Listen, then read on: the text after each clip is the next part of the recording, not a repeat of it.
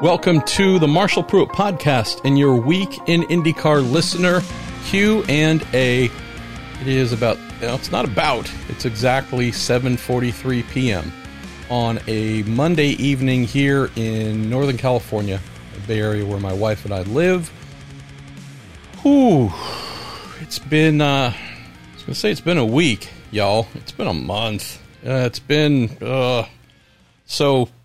Couple super not happy things to talk about up front, some sad stuff. Normally try to make this show as fun and light and easy as possible. For my longtime listeners or committed listeners, you know that if there's something we need to get to up front that's a little deeper and less celebration-y, we'll do it. So, yeah, this is our first Week in IndyCar listener Q&A episode since my dear friend, reporting partner, co-pilot, you name it, Robin Miller, died last Wednesday. Know that I mentioned this on the intro to the Week in IndyCar guest show that I just posted many days late with Mike Hull. But for those who weren't original listeners to the show when it first came out, this started with Robin and I. I don't even remember what we called it, but this early Week in IndyCar news, I think is what it was called. This was Robin and I, and did it for about 20 to 25 minutes per episode. And I'll share with you that it was a pressure-laden experience for me. Why? Because it was with Robin Miller? No. Again, I love Robin. He meant so much to me, but he was a friend and colleague. It's just me and Miller doing normal stuff. He and I talking about IndyCar and just recording it for your amusement. Where the pressure came from was Robin constantly. Are you sure? 20 minutes. That's a really long time to talk about IndyCar and answer people's questions. Are you sure? Why the hell would they care? 20 minutes? Sometimes it'd go to 30. It might have been after an Indy 500. I think we had a 40 to 45 minute episode. And he almost did it under protest. And then we finished recording. And seriously, he was so put off by it, so angry that we had just spent 45 minutes making a conversation audio podcast internet thing. I don't fully know if Robin ever understood what a podcast was. Got to be honest. I don't know if he fully got it, but he did it because, again, he agreed that it might be a fun thing to do. But that was one of the funny things, maybe, again, under constant pressure from Robin. If you happen to listen back to any of those early episodes, you would rather frequently hear him towards the end. We could be 18 minutes in. All right, let's wrap it up. And it wasn't because he had something else to go do. He just could not fathom that people would want to listen to this. So he had to bow out when his health started getting a little bit more challenge-ish. But nonetheless, just a huge appreciation to him with this show here that has started. It has become the most popular thing, period, on this dumb little podcast of mine. So we do more than one show per week. We do some sports car stuff, do other features as well. This Week in IndyCar listener Q&A that Robin and I started has become the signature thing of this podcast. So thank you to him for helping to launch it and do it under protest and complain about it and keep looking for ways to make it 10 or 15 minutes. I'm trying to tell him, Miller, I don't know if we're really going to do our folks who sent in questions that much of a service in 10 or 15 minutes. Well, Jesus Christ, why the hell would people want to listen to friggin' me or you? I'm like, well, that's a great point. That's never going to change. So thanks to him. Thanks to y'all who've been here, whether it's from day one or might be listening to your first episode. So couple things in the Q&A put together by our friend Tim Falkowitz again. We're going to have our man Jim Kaiser back helping to put them together next week. But Tim, being the awesome and amazing person that he is, stepped in again to help. More than a couple of Robin questions in there. as I would expect, multiple requests to share stories and whatnot, and I'll do my best. Being super honest, super frank, not even close to being there yet. I know that he is gone. I have processed that with my rational mind. Every other side, the emotional, the this, the that, the subconscious, there's a lot of parts of my gray matter that have yet to reconcile that. And this isn't meant to be a, oh, woe is me type thing. I know this is the case for a number of his close friends because we've had these conversations. Many of us haven't just had the time to even grieve, really, to really properly sit down and process this.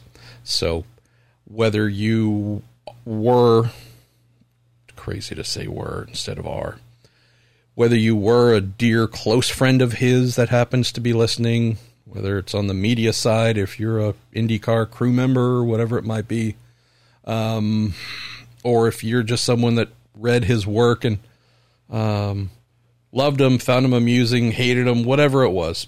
I know that there's just many of us, many, didn't have to know him to be hit hard by this. Many of us who haven't just fully processed. Waking up today, Monday morning, to start a new work week and to file somewhat significant driver change story about Grosjean signing with Andretti. It definitely occurred to me multiple times this morning how bizarre and uncomfortable it was to do that without Robin here. So this is the show where we do Q&A, but we also talk like we're family. And so I hope you all aren't frustrated by me sharing some of this stuff. One thing that I've done for the last, again, whatever the number is, 15 years, is whenever I have an IndyCar story to send or a whatever to send, would send that to the news desk, to an editor, to whomever, and copy.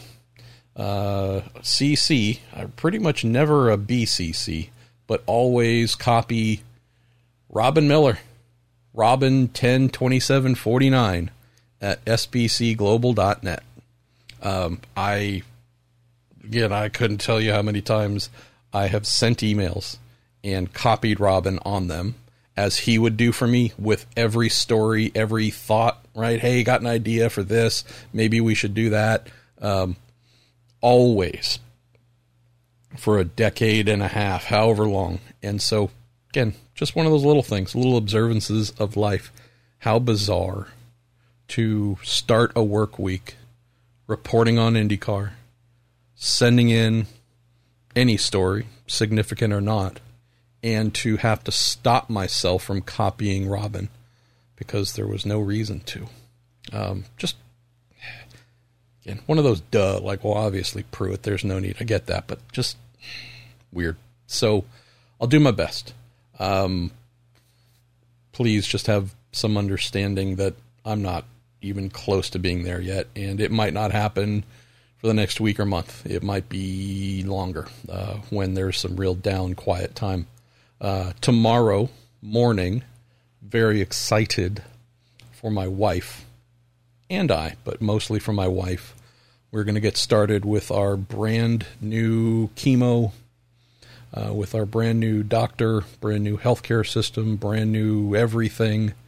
And it's going to suck, but I'm really excited that we're starting, because if we're starting something, then that means we've officially begun a process that will have an end date. No clue if that is 6 months, a year, 3 years, 5 years. I don't know, but I'm just really stoked that we're about to jump into this. We'll deal with whatever comes. And yeah, so thank you to so many of you who sent incredibly kind and caring notes about Robin. I mean, I'm just a friend. His family is certainly the one that is the group that I'm thinking about most heavily, but I do appreciate that so many of you took time. I just finished today, by the way, responding to everyone who sent things via DM and every social media platform I'm on, plus emails, plus you name it. Thanks to everybody who took time to do that, to think of my silly self. And also thanks to, good Lord, every single one of you who has sent similar messages about my wife, and those of you who incredibly have helped support us with the GoFundMe page that my family at Racer created. So that's kind of the major stuff to share up front. I'm going to give you one or two more very quick things, and then off we go. I'm going to sip the iced coffee that I bought while sitting at one of my wife's long appointments this afternoon, and I really didn't drink it too much, but my voice is hoarse, and hopefully it sucks less with that little sip. Two other folks that we lost last week, and I'm in the midst of writing an obituary for one, which is going to be fairly long. And then once I'm done with that, hopefully on Wednesday, I'll write the other one. We lost Jackie Doty.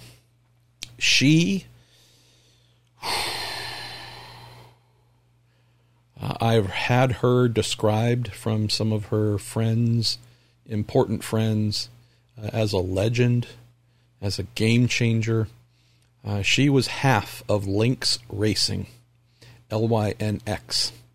Half of Lynx Racing. She and Peggy Haas formed Lynx Racing in 1990. What back then we would have called the Road to Indy, but really it was the Atlantic Championship, Toyota Atlantic Championship. Lynx Racing, dominant team of its era that gave so many drivers a shot. Jackie, along with Peggy, produced so many IndyCar drivers, stars. Boy, from Patrick Carpentier to Mamo Gidley to Alex Barron to Indy 500 winner Buddy Rice. There are many others, quite a few of whom focus more heavily on sports cars or spent some time in the IRL, but the engineers, the crew, the media people, like just an academy at Lynx Racing that Jackie and her partner, friend, co-conspirator Peggy Haas operated for 14 years. And so Jackie's passing, again, I know this is for some a team you might have never heard of, might have been before you were alive or before you started following racing, but what they created with Lynx Racing was transformational. It was truly a driver academy. They went and picked the drivers they like, funded them, and helped push them to the top. So many crew members started there or came there and went on to bigger things. There's so many former Lynx employees that have worked in all the biggest series and some that still do. And then there's just the obvious part. In 1990, how many women were starting their own Road to Indy team? And again, this is the Toyota Atlantic Championship. This is before the Road to Indy was a thing, but back then there were there were three ladder series, but two that really propelled drivers to IndyCar. It's Formula Atlantic and Indy Lights. And just thinking about this wasn't happening in Indy Lights. This wasn't happening anywhere else. These two women said, not only are we going to do this, find talent, groom them, prepare them, and then through the championships they win with us or the talent they demonstrate, they're going to be undeniable to IndyCar teams. And that happened over and over and over again. They did everything at the highest level. Absolutely impeccable approach to quality. So much fun that was had. A real family spirit. But just, again, over the last number of decades, we've had so few women as team owners in open wheel racing. Sarah Fisher, of course, shining example with what she started, with what she developed with Wink Hartman, with what then developed with Ed Carpenter, what's evolved into Ed Carpenter Racing. Amazing stuff that Sarah did. Obviously, Beth Peretta at the Indy 500 this year. Truly amazing stuff. We got to look back, though, and say what Jackie did with her pal Peggy Haas. groundbreaking in their presence, their quality, and while the team was comprised largely of men, this was not two women with money just hiring a bunch of people to do stuff for them. They ran the team, managed it, hired other women to manage significant parts of the team. This was as co-ed, if you want to call it, as you could imagine, and women in real positions of strength and authority, just creating so much quality there.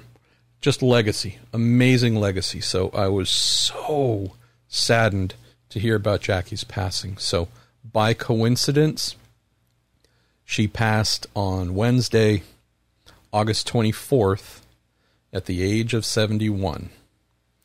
Robin Miller passed on August 24th at the age of 71. So two great racers that we happened to lose. Also, someone that I knew back in the day when I was a crew member in Indy Light, Steve Brody, who was Greg Moore's crew chief at the Players team. Brody was just crazy. Loved that guy. He went on to work in the IRL, won the 98 Indy 500 with Eddie Cheever, worked with Players in kart and did just a bunch of stuff. Brody as well died last week. So once I get Jackie's obituary done, spoken with Steve Cameron, who ran the team, Vicky O'Connor, who ran the Atlantic Championship, Peggy Haas a lot on Sunday, and then spoke with Buddy Rice as well today. Taking me a little while to put it together, but once I'm done with that, I'm going to do Brody's obituary as well. So that's the end of the sad stuff. I'm going to tell you one more thing, and I can't tell you a whole lot about it, but I do my best whenever possible. So we should have a couple driver announcements this week, knowing that we have 3 races left. There are a couple teams with drivers to put in positions to do one or more of those 3 races to close out the year: Portland, Laguna, and Long Beach. One of those is Juncos Hollinger Racing, and I'm still not sure if it's Holling or Hollinge. I'll find out here shortly, but Juncos Hollinger Racing, they going to be going to those last 3 races, like I wrote about on Racer.com. I am aware of who will be driving the car at Portland. Not totally sure on the next 2. Have a pretty good idea as to who could. Waiting to hear back a little bit about that, but not going to be revealing who's going to be in the car at Portland on the show here, but I can tell you I know who it is because I recommended the driver and provided contact for the driver with Ricky, and thankfully they came to terms, and I mean, I'm not involved in any of that stuff, truly. Just gave him a recommendation and gave him a phone number. But yeah, stoked to see that driver will be in the field at Portland, and I hope things go well, because if they do, wow, I think that could open a big old door for Ricky and Brad Hollinger and that driver potentially to work together next year. But again, we'll also find out who they're able to get in the car for the last 2 races. But yeah, it's always fun when you just have a friend like, hey, we're looking. Any thoughts? Yeah, here's 2 or 3. And by chance, one of them happened to work out. So funny how that stuff pans out. All right, it's time officially, as if anyone cares, and official is just kind of a construct of my broken mind. It's officially time to start your Q&A. I'm putting a little marker here, dropping a little music bed. Hopefully it's something that you still like, because I still like. Tim Falkowitz, once again, thank you, brother. Thanks to all of you for your questions. And where are we going to start them off? Where are we launching this? Robin Millerland. Howard Bennett says, Marshall, this for me is Robin at his finest, interviewing Fred, a.k.a. Fernando Alonso, after he announced he was coming. He was coming to Indy. It just doesn't get any better. The camera work was pretty good also. Says, you were there with him for many of the racer interviews. Give us a few nice tales and stories of breaded tenderloin, please. And yeah, that was Miller interviewing Fernando. And what's funny is I saw Fernando, I forget when, like the next year somewhere, wherever it was, I saw Fernando. And Miller had gotten sick, and so just trying to rally some friends, saying nice things about him. And yeah, it was quite fun, actually, because for a guy like Alonso, right, world champion, Formula One superstar, all those things, he has 1 million media engagements a day. I guarantee you he does not remember 99% of them. I mentioned Robin, and I didn't have to really go into a deep explanation. Oh, yes, no, yeah, yes, I remember. How could I forget? And it was kind of, tipping, without saying it, kind of tipping his hand like, yeah, that guy's a little crazy. So it was just fun, Howard, to see good old Fred, fast freaking Fernando. Yeah, you're never going to forget your first Miller interview, especially when you're accustomed to whatever layers of professionalism and whatnot in Formula One. So that was good. The behind the scenes stuff is usually kind of fun. So I've never been very comfortable being on camera. For those who've seen me on camera, I just told you the most obvious thing ever. But it's just, right? It's a mental thing. It's not a spiritual thing. It's not a physical thing. I'm the son of a mechanic, right? Like, it's never made any sense to me. Like, why would I stand in front of a camera? Why do anybody watch? Blah, blah, blah. So for the first, I don't know how long, we'd do our end of day videos 10 years ago. And I'm standing behind the camera. I'm directing. I'm throwing out questions for Miller to feed in some cases, but usually he's got that handled more than, he doesn't need to hear anything from me. But anyways, I'm behind the camera by intent. And talking about he and I being on camera, that's, whatever. Not a whole lot to share there. But what I loved about Miller and his interviews and the, 100 plus that I filmed and edited and posted and whatever, it was the clear rapport he had with the majority of people he was interviewing, and it was the ease, right? So he famously was Mr. Single Take, Mr. One Take. Now, granted, that was the legend, and he was so good at just, let's go, all right, rolling, and off he goes, 3-minute interview, 5-minute interview, no real fumbling around, all off the top of his dome, and just, right, he would have been a good rapper, a freestyle rapper back in the day. But Mr. One Take, well, he didn't always have the one take. Sometimes he would fumble words. Totally normal, right? It happens every day, all the time, totally normal. But when you pride yourself and tell folks you're Mr. One Take, for a guy who was so easily angered as Miller, and normally he was angry at himself, that's where the funny stuff came from, Howard. So he's standing next to Helio Castroneves, Hunter Ray, Will Power, whomever. And he'd maybe be a little more aware if we were around a bunch of people. But usually, again, it's on pit lane, it's on a balcony somewhere, it's somewhat quiet setting or limited setting. And he would fumble a word or lose his train of thought. And again, if I were to sometime, I hope to take the time and go back and watch a bunch of these and pull out all the bloopers. Because it is, as I put in my little memorial of Robin, that man could curse like nobody else. And hearing him go from, so you had a really good run today, but, I know obviously you don't want to be fifth. You're used to winning. So what motherfucker, and this explosion, and watching the driver's eyes get big as saucers. And more often than not, there would be a PR rep attached to that driver or whomever that was nearby. And you'd see he or she, their eyes go, and braga, fraga, zag, and dagger, brackets, and damn it, fucking brackets and Miller, what the fuck is wrong with you? Jesus Christ, right? And so what normally happens then when you stumble once? Well, you stumble a second time. And it is rockets, losing it. And, I don't seem to recall too many third instances of that. But that was just always so much fun, Howard. Like the normal one-take Miller, everything working as intended. Good, great, and amazing. We all loved it. But just from a behind-the-camera standpoint, it was almost disappointing. Because the volcanic eruptions were like, oh, that was so good. And no one else is going to do it like that. No one else. This is pure Miller. Lightning bolt should be striking him down right now for what he just said. But never apologized.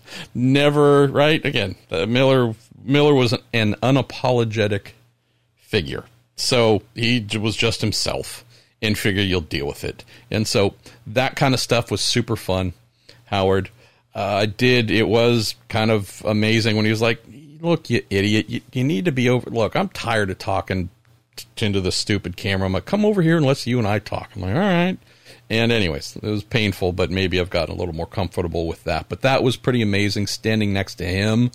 I loved looking at some of the comments too. Shut up, Pruitt, let Miller talk. And I'm like, I don't disagree with you.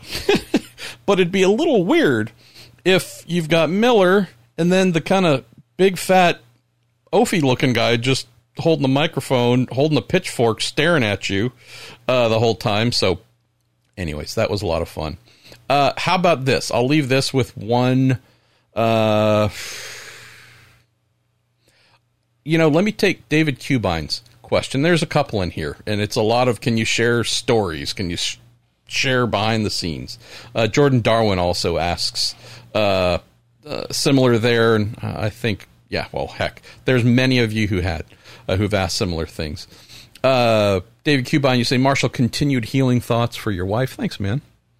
He says, I'm sure you'll have a few more things to say about Robin this week. He says, I always thought one of his great talents was doing a live TV driver interview. Any stories about what may have happened just before or after some of those live shots we didn't get to see that might be a classic Miller moment? So I know that's almost identical to what Howard asked, but the Miller moment that jumps out as one of my favorite, and it was something he and I conspired to do.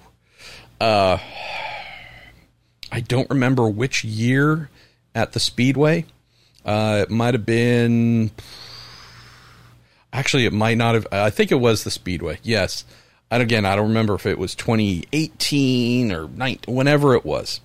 I think he'd crashed, and this wasn't the, almost killing himself one in 2017. So whenever it was, he and I had an idea. I remember who had the idea, but we knew that Bourdais was feeling a little shaky about his place in security at Dale Coyne Racing.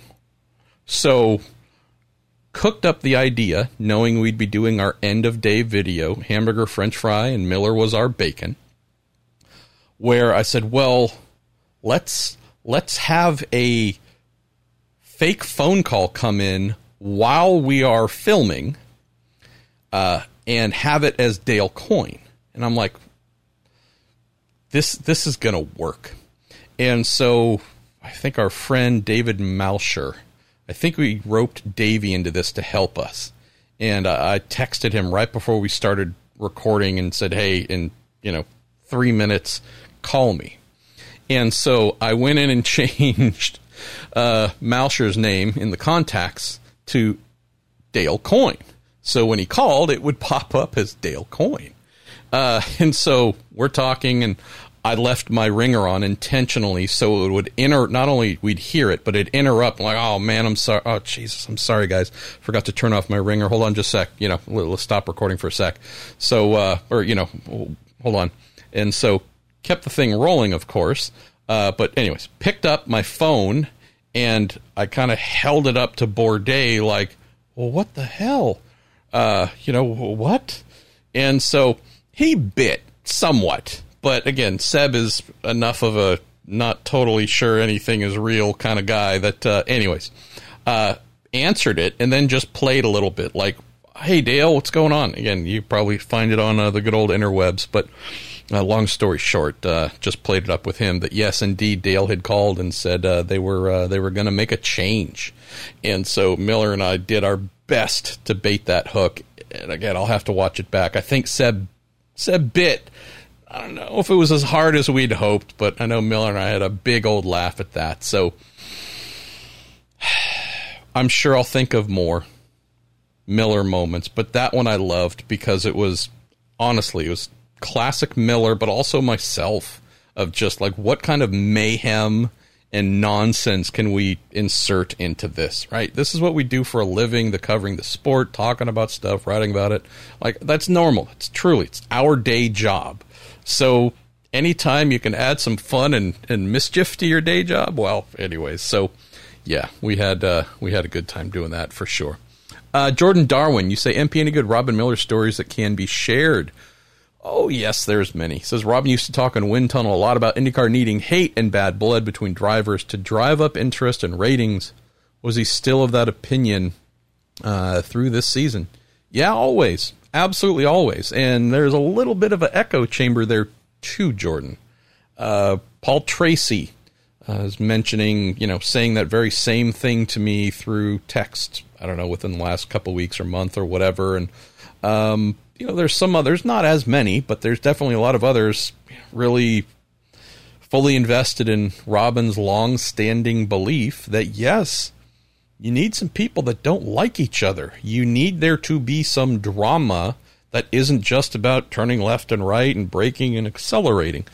There has to be a human element with stress, with bonds, with all the things we have in real life that make us not just interconnected, but things that cause us happiness or make us fret, like all the things that tend to complicate our normal lives, or for those who are fortunate to have uncomplicated lives, but can find those complications on Bravo channel or the E network channel or whatever, the Kardashian type shows or the Real Housewives of wherever.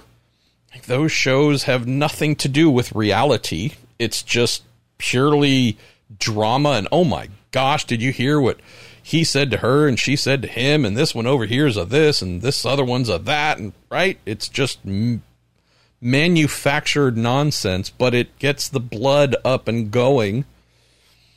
I don't know if I want to see manufactured nonsense, but Miller's point of like, hey, some of the best things that can help a sport when it's trying to be seen or remembered like IndyCar is to have one driver get out of the car and try and deck the other. And I realize that today's world is one of being a pacifist and everyone talk it out and hold hands and don't be physically aggressive. Totally get that. But we're also in a sport where there's a lot of aggression involved.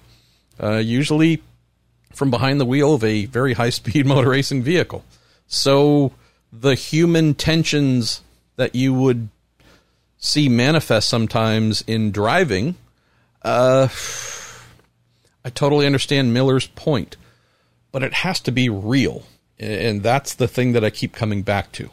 So let's go back to Worldwide Technology Raceways and the incident between Renus VK, Alex Palou, and Scott Dixon. Scott Dixon, personality-wise, is not the type to get out of a car, throw a punch, push a person, whatever. Palou, the total, I mean, again, he's even farther in that direction than Dixon. Like, sometimes I'm afraid he'll walk over and say thank you to the person who took him out. But what would that have done if that crash, which heavily affected the two, resulted in a shoving match, which I often refer to as a pillow fight, right? If you're shoving one another, you're not really fighting. You're just, it's performative. You're demonstrating.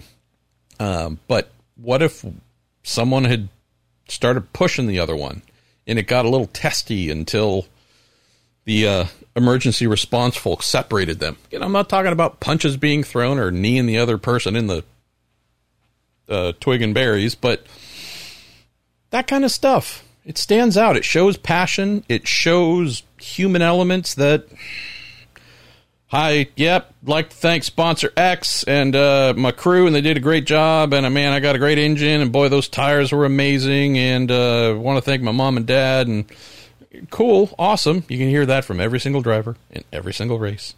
When folks let their emotions loose, when someone calls each other the biggest bleep-a-bleep to the bleep, those are the things that I think Miller and some others feel. We don't have the drivers with the temperament or the willingness to truly let loose. And in today's age, I totally get why. Right? I'm sure there are some drivers who have wanted to go down and knock teeth out of a rival's face for something they've done over the past couple years or whenever. We're in a time where that's the kind of thing that would not be tolerated or understood. That would be the kind of thing that would get you fired. Forget just suspended or banned for however many races by the series, but actual, you have brought shame upon our good business name, and as your sponsor, we feel the need to leave and pull out because you did this unbelievable thing of punching someone. So, again, we're just not in an era where this, I think, Jordan, can really be sanctioned without there being much bigger repercussions. And drivers being unemployed and sponsors saying, we're out, because they feel they have to. So, yeah, great question as to whether this will ever come back in this direction. I'm old enough to have seen many things come into fashion and go out of fashion. Same with sensibilities among the greater population. And things we could never imagine being tolerated today, tolerated in the past, and might come back around to being tolerated. We'll have to see. Cody Oakwood says, MP, what was funnier? The Uncle Bobby stories Robin Miller loved to tell, or the imitation of Uncle Bobby's voice that Robin used to tell the stories. He says, I think the Bobby impressions got me rolling more than the actual stories. What say you? One of the great things, as I wrote about in my little memorial, truly one of the greatest things of my life was every month of May sitting next to Robin. And although I didn't mention it in that piece, Uncle Bobby was there 5 to 10 times a day. Now, granted, he might not have been in the state. He might not have been within 2,000 miles of Speedway, Indiana. But he was there in the media center 5 to 10 times a day, thanks to Robin Miller, speaking in that high-pitched, lilting, rolling Uncle Bobby voice, telling stories, or just reacting to things. Son! To something someone said on pit lane, walking around wherever, going to grab lunch, going to whatever. Uncle Bobby was always with Robin. And so sad to think we have lost both of these giants of personality and fun in the same year within a matter of months. I'm so sad for my friend Steve Shunk, who was Robin's best friend. Robin had a couple of best friends, but I mean, really, Robin was his best friend without a doubt. Uncle Bobby was his hero, and he was so many things for Uncle Bobby. Looked after him in so many ways. Also, dearest, dear friend. So, of the many people that I've reached out to and expressed my condolences to them, Shunk, I just called Shunk, and I know a number of folks have, like, man, I'm sorry, brother, you've truly lost the two people you loved most and who were the biggest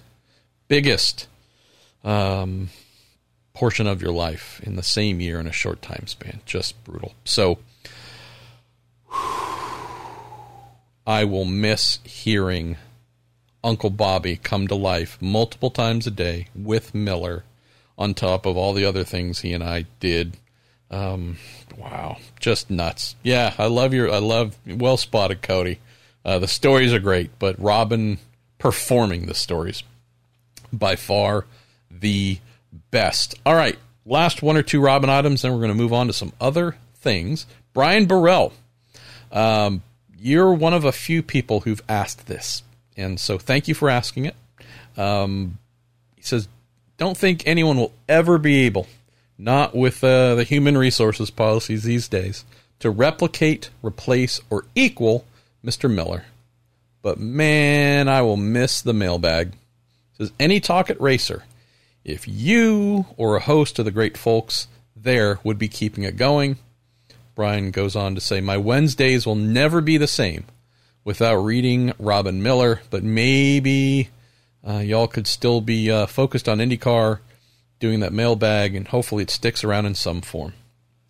I've had a couple of folks I shouldn't say a couple, but a lot of people say, please keep the mailbag going.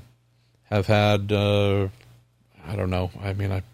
decent amount of people, whatever number, suggest or urge that I continue the mailbag. Really awkward. That was Robin's, not mine. In the, 10 or 15 years we worked together, and majority of that was, fairly well tied to the hip. I think I did 2, maybe 3 mailbags over 10 plus years. And it's fun. It's a lot of work. But yeah, awkward because it's not the IndyCar mailbag. It's not Indy mailbag. It's Miller's mailbag.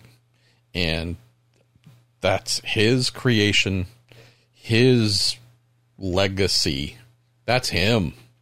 And his style of answering people, which I'm like, Miller, I love you, but you are so kind. Granted, now again, this is just some more of the stuff behind the scenes, and I'm sure more of the stuff will come to mind over the years. He'd forward a lot of things, right, every week. Could be one item, could be 5 to 10, who knows? Someone asking a question for him, but that he didn't fully understand. Received for, brother, could you tell me what in the hell they're talking about? He's like, whatever it is, like, I'm trying to read this, and it's like it's in a foreign language. I'll try and reply, oh, yeah, okay, what they're asking about is this, and, oh, okay, all right. Well, what the hell should I say? I'm like, I don't know. And I'm like, honestly, I'd tell him this. If someone's going to ask a question that's way out of left field or really, uninformed or intentionally antagonistic, like, give it back, right? If someone's going to waste your time with nonsense, like, get in, give back as good as you get, have some fun. And he'd be really kind. And I'm like, yeah, you're nicer than I am, Miller. Anyways, I'd get stuff like that all the time. But that was his.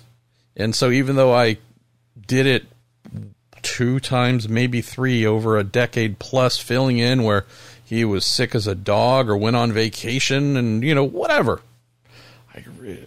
Always his. So I have not thought about should I, would I, could I. I don't want to. And I really, truly am saying this with 1,000% honesty. I do not want to.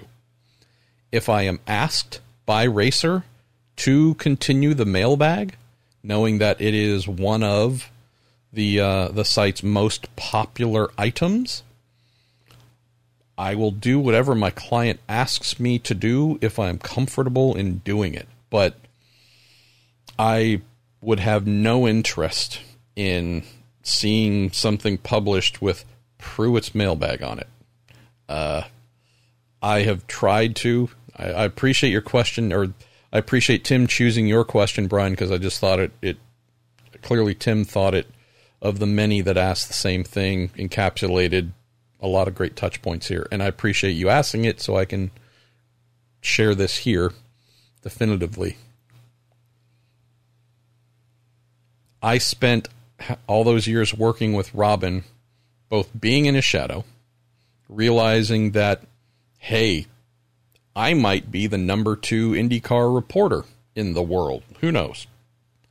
I sure as hell am not the number 1. I never will be the number 1. Not only while that man is on the earth, upright, but also afterwards. Like, really. Not a lot of people remember who came off the bench to spell Michael Jordan when he needed a break. Run down the list of your favorite athletes and who their backup might be. Who the number 2 is. Right? Those aren't names you remember a whole bunch. I'm not saying y'all don't know me or remember me. I'm just saying that I've always been perfectly aware. There was Robin Miller and then everyone else. And so I've never tried to be him.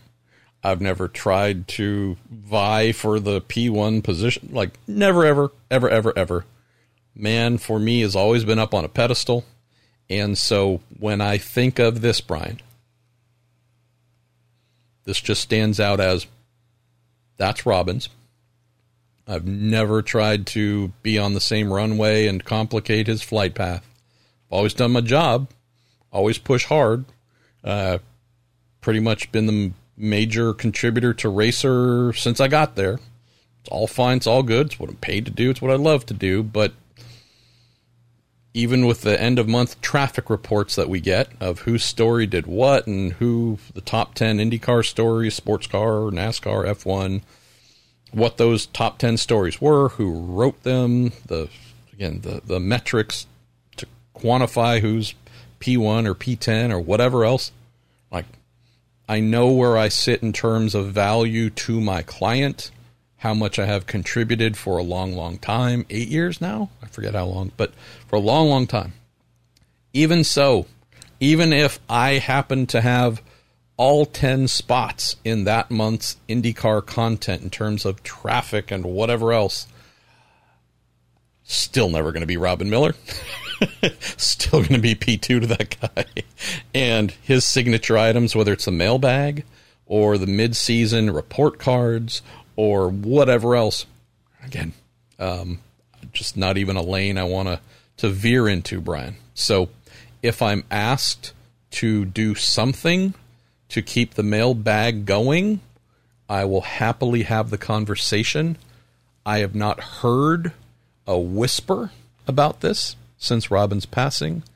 I'm not saying thoughts haven't been held, just saying they haven't been shared with me.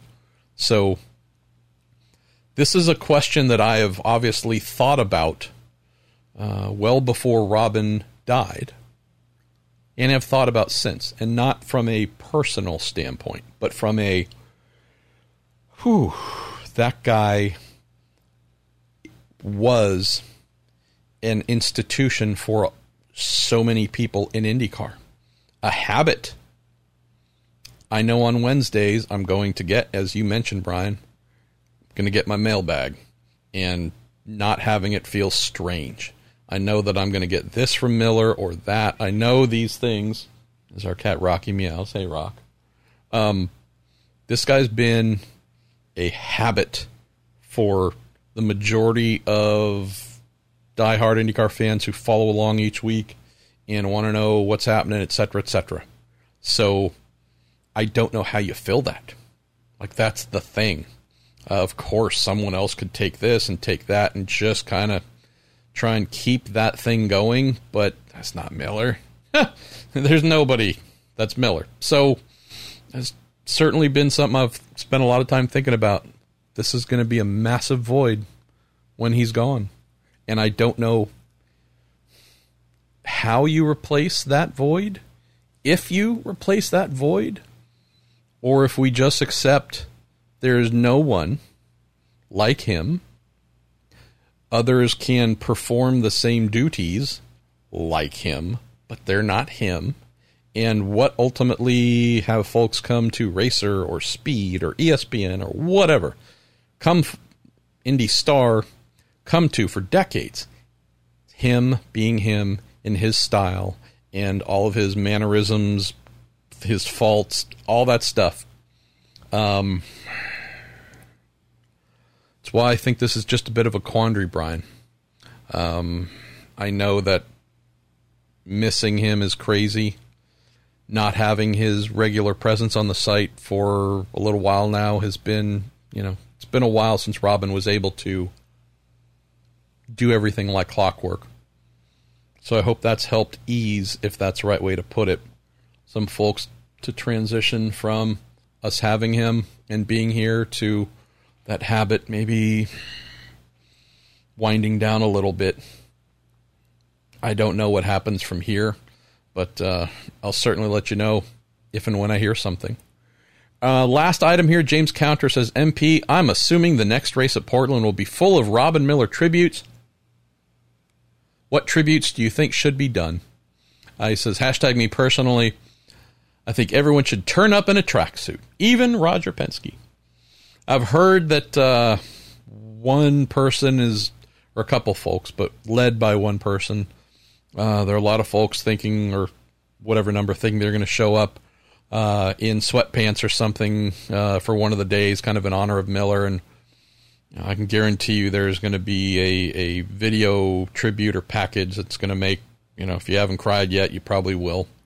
Some of you might have seen a social media post that I had that there's a new Robin Miller tribute sticker that was a quote that Steve Shunk helped with. Steve and Robin's sister Diane, came up with and approved and sent over. Roger Warwick, our friend, amazing artist who does pretty much everything for my shows, he's come up with a little tribute sticker, or I shouldn't say little. I don't know why I say little. I don't mean that to be dismissive, but a tribute sticker. So those should be in on Thursday. I'm not sure whether I'm gonna hand deliver them if I can go to Portland, or I think I'm just gonna mail them to IndyCar. They'll hand those out as cars go through tech on Thursday. I know that at Gateway, was it Gateway? Or was it Nashville? I think Nashville. Nashville, when I sent the series, the Get Well Robin Miller stickers. I know they were handed out to every team. I'm aware of some that did not run them. It's their choice, their cars, do as they please. I'll just say this. If you are handed Robin Miller stickers to place on your cars and you do not, you are trash. You're absolute trash. Because whether you liked the guy or didn't like the guy, he did something to directly help you and your team at some point in time. Whether you knew about it or not, whether it was a story that he wrote, whether it was a recommendation for a driver or a mechanic or an engineer to go to wherever, whether it was a tip on a new hotel at a new track that we were going to, hey, go to this place, it's got a great, whatever it is.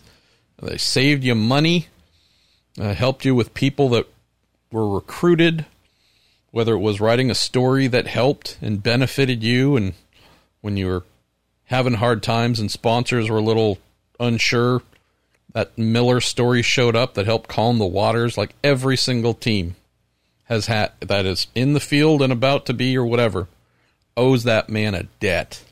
So, again, I hope to be there. I know that stickers will be given out to every single team for every single entry. And if I see any of them that choose not to run them, I'll absolutely let you know, because it's an earmuffs moment. Absolute bullshit if you can't find it within yourself to pay tribute to the guy that has absolutely made your team better, a bigger deal, or helped you stay off the unemployment line. If you can't find a reason to swallow your pride or put aside whatever grudge you had to just pay tribute to him like everyone else, these are the things I remember. Let's move on to a different topic. Our pal Rick Clement, who I used to work with at 2 different IndyCar teams. My pal Rick. He says, Romain Grosjean to the number 28 Andretti Autosport car. Now official. Well, it's not official. I wrote the story saying he's signed. It's not official because they haven't confirmed it. But I can tell you that it's confirmed. He says, let's talk about it. And by the way, I did read your piece in Racer concerning the subject. LOL. Sometimes I give Rick a little bit of guff because he'll comment on something. It's kind of clear he hasn't read it at all. But yeah, that's okay. That's kind of modern day Internet 101. Daniel Summersgill also says on the topic, with Romain likely to be announced in the 28 Andretti Autosport car for 2022, are we to assume he is committed to doing the full season? I think you would have read in my story, Daniel, full season. And if so, what are the chances of him being a title contender? Also, will race engineer Olivier Boisson be moving with him to Andretti Autosport? So, going to work backwards here. I vacillated. I went back and forth on whether to include Olivier in that story. Ultimately chose not to.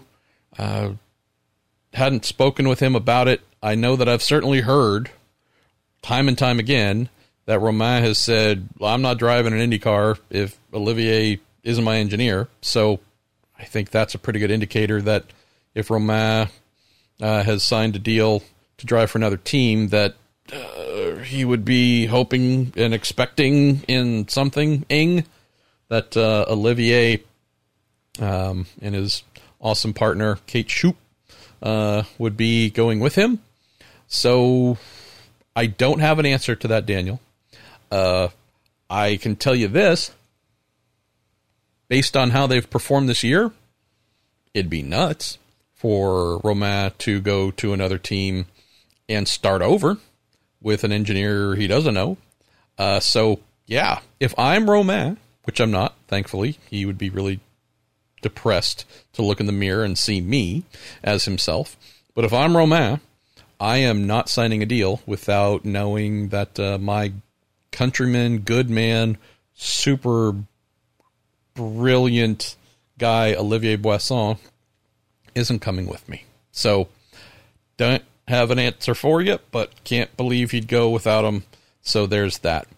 Yes, this would be full season. So yes. Rick, as for let's talk about it.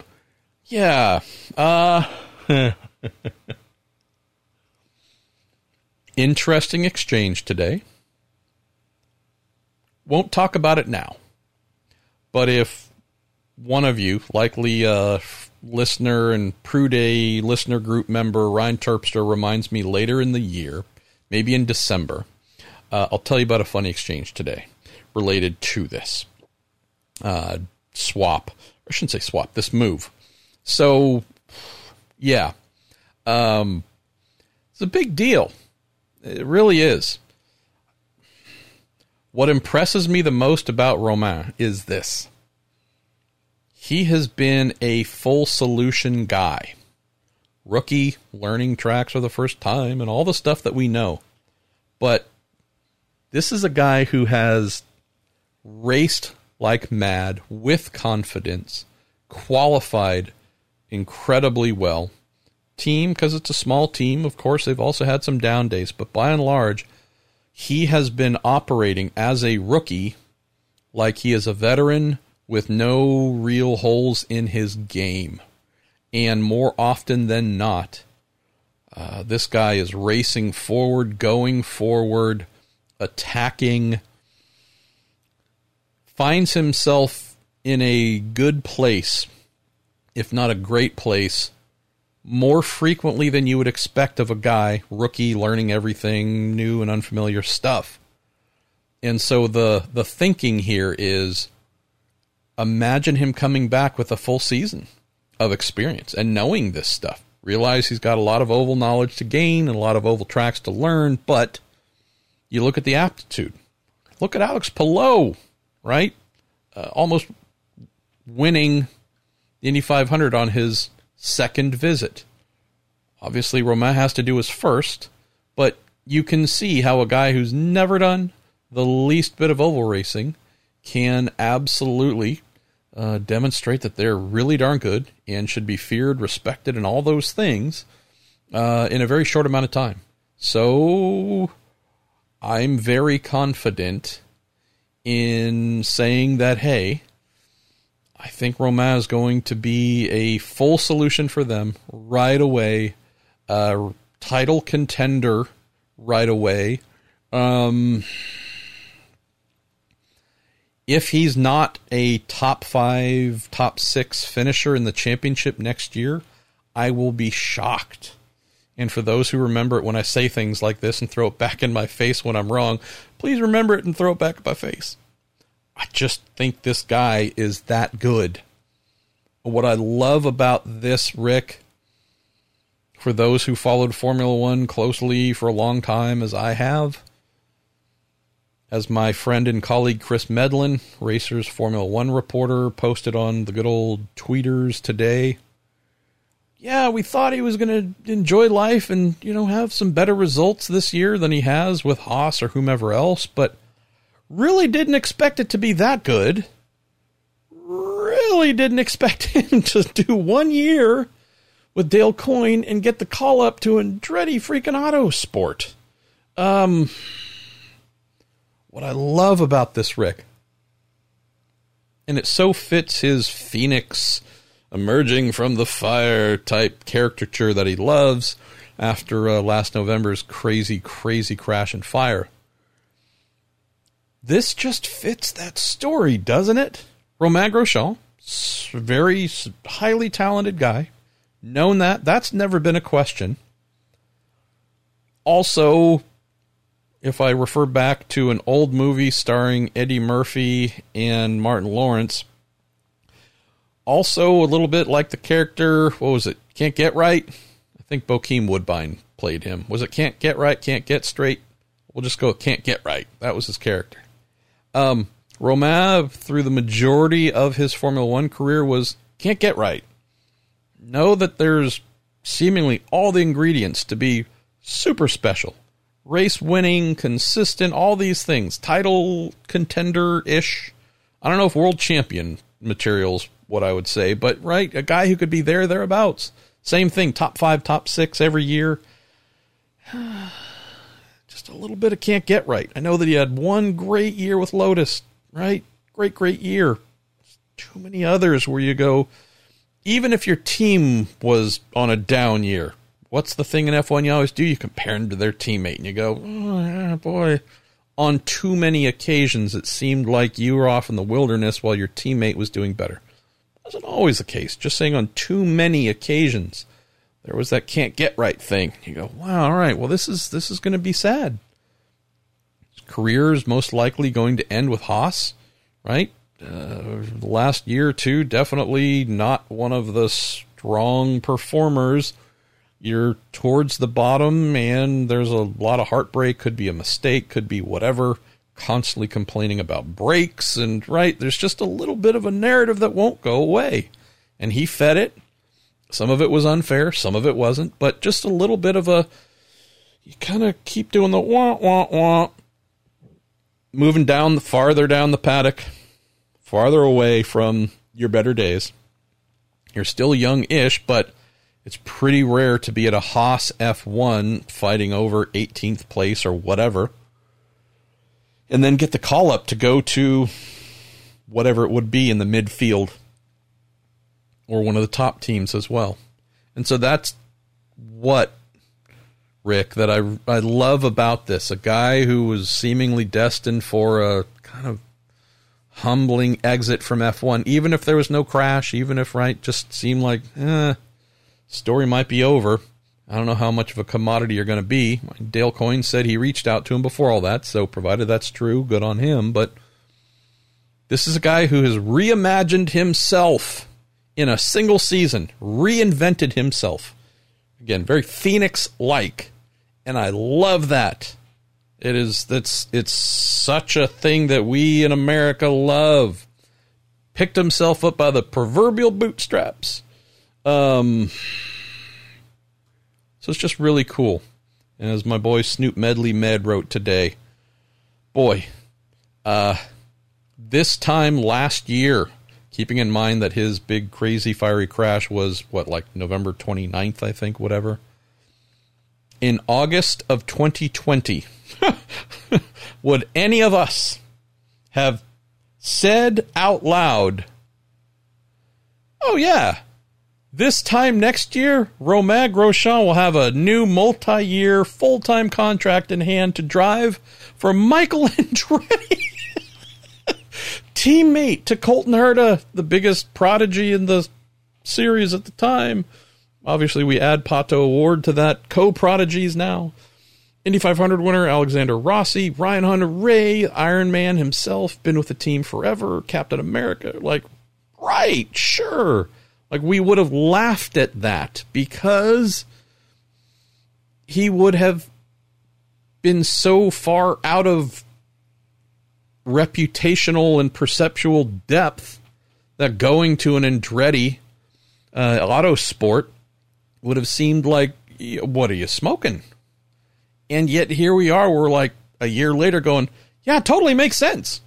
I can't wait to see him in the car. Now, granted, I don't want to see him displacing Hunter-Reay, but just saying him at Andretti Autosport, totally. Makes total sense. He's going to make that team better. He's hopefully going to help them from starting off with a slump or ending with a slump or having a slump show up mid-season, something they've dealt with the last couple years. He's going to do a lot of things that make them better. And imagine Colton Herta, who's rarely been pushed by his teammates since he arrived at Andretti Autosport, even a little bit before that at Harding Steinbrenner Racing. I expect Rossi to be at his full Rossitude and be pushing him like mad, but I also wonder if there's a little bit of like, yeah, we might be slightly different creatures, and you might have a little bit of something that you might find a little bit of extra speed easier than the rest of us. But I think Grosjean is going to push. I expect there to be levels that Colton has to find or unlock to deal with a on-form, fully confident, the world is my oyster, Romain Grosjean. And also knowing that, in theory, a trio of Colton, Romain, and Alexander, that should be a roaming nightmare for the rest of the IndyCar teams, much like we've seen this year with Palou, Dixon, and Ericsson, as we've seen with Power and Pagenaud. Power and Newgarden, Pagenaud a little bit to a lesser degree. Certainly Pato's been a one-man freaking buzzsaw, but Renus has certainly been buzzsaw-esque at times as well. But this could be something that is different than what Andretti has had. Can't wait to see how this pans out. So I don't know when they're going to announce it. I think it might be a couple weeks, but nonetheless, I know that there's a number of driver announcements planned for Long Beach. I know that in one or more conversations this morning with some of the folks who may be involved with the teams that I've written about today, mentioned to them, like, yeah, it's going to be interesting because if things go like I keep hearing they will, y'all are going to be trampling each other at Long Beach with driver announcements and press conferences. And boy, it sure would be cool if somebody said, hey, let's not all try and do the same thing at the same time and maybe go a little earlier or a little later and stand out. So we'll see what happens there. Kyle Lisk, 16. You take us into the other half of this topic, that being, so, hey, if Romain Grosjean is leaving, what happens at Coyne? Who fills that spot? And you also mentioned with Ed Jones more than likely losing his seat, who do you expect to be in the 18 Vassar Sullivan Sealmaster Special? That's a lot of S's. Kyle Lisk. Next year, he says. The one driver that stands out, specifically with the Vassar Sullivan Sealmaster entry, the one driver that stands out where I cannot find his seat in the silly season dance. Where does he end up? Right, again, we could speculate, but I'm trying to think of actual places he could land. That is presumptive Indy Lights champion or Indy Lights runner-up Kyle Kirkwood.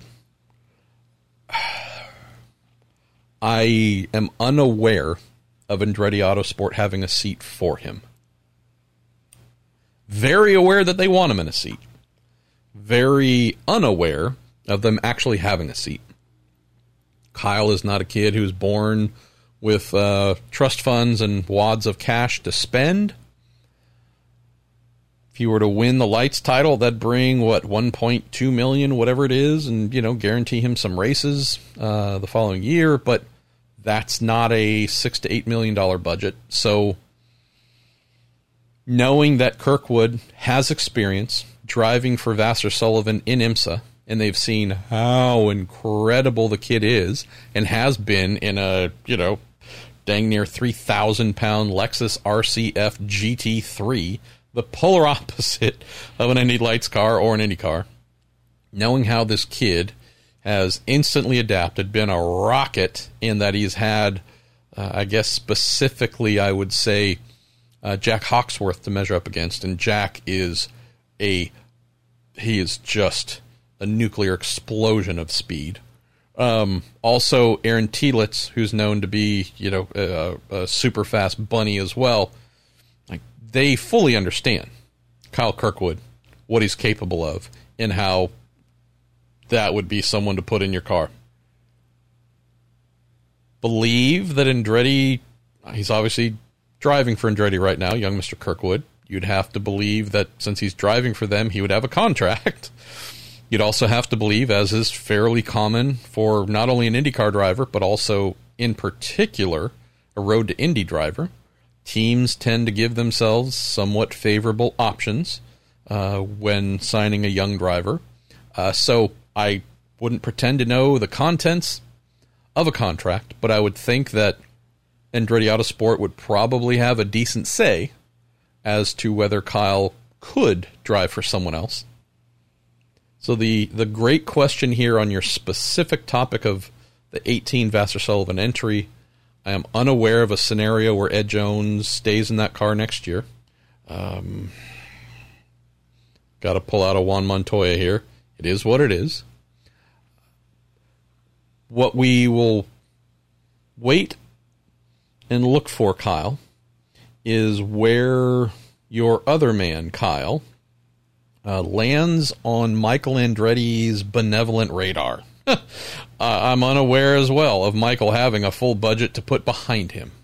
So in the absence of money to run him, as I've written many times, only continue to hear that Devlin DeFrancesco will be in Hinch's, the car that Hinch is driving.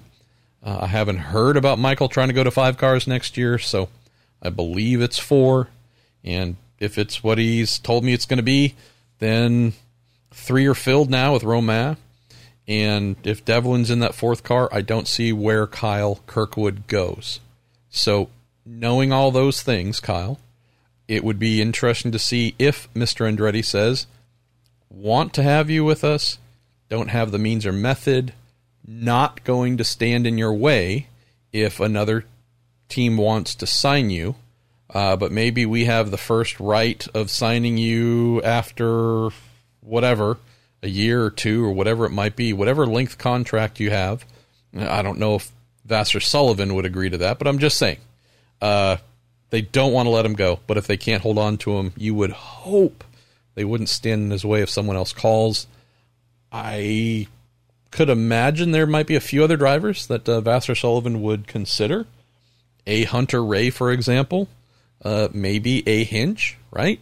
There's a number of names they might consider. But if I'm talking about building long-term, I'm really struggling to look past Kyle, especially considering how well they know him since he's driven for them, just not an IndyCar quite yet. On the backfilling Romain's side, we'll have to see if it's Alex Albon. All I continue to hear is he's the number one possibility. Dale has this innate thing within him to find drivers we haven't heard of, or if we have, it's kind of a, oh yeah, I think. So, while Albon's the flashy name, and I think he wants a flashy name, Scour your has driven in Formula One over the last 5 years, but isn't currently driving in Formula One list. Scour your top 12 in Formula 2, maybe even dating back to when it was GP2. And, I mean, I guess you could look in Super Formula as well, since that's where they got Alex Palou from. But if you were to do that, 5-year look back, who was but isn't right now in F1, and then do that with the top 12 or so in Formula 2 over the last 3 seasons, I bet you will find a driver whose name will end up on the side of a Dale Coyne Racing entry bearing the number 51 with the delightful Rick Ware Racing. Let's go to Ryan Terpstra, name checked already in the show. Going to mash the throttle a little bit here. I know I told you when I started. I also had about a half an hour conversation with a driver manager that you didn't know about. So it's now 9:25. Let's see. All right, Ryan, you're saying some guy with no oval experience in an IndyCar did a rookie test today, I think. So I'll bet you're right about it on Racer. But is there anything you might be able to share that didn't make it into the article? No. And the reason for that is I only had time to file a very quick story with very brief quotes and hit send while trying to run out the door for the rest of the afternoon with my wife for 2 of our major appointments that didn't get us home until somewhat late. So did not have time to call around how'd things really go. I mean, from what I understand, they went fine, but reach out to Hull or Dario or Dixon or Kanan and, get the scoop. So I don't have much more. Is it strange or bad that I'm not that interested in this? I don't mean Jimmy potentially racing on an oval or ovals in the future. I mean Jimmy doing an oval test in an IndyCar. I don't know. I'm decidedly uninterested in it.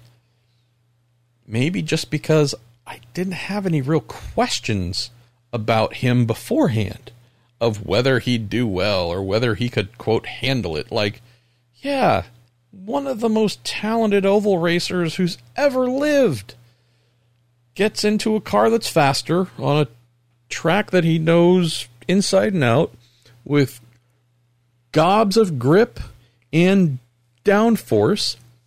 And I would expect whatever his lap speeds were would be at the front, top 2, top 5, if it were a live IndyCar session, for the Texas, whatever, 600-kilometer race tomorrow.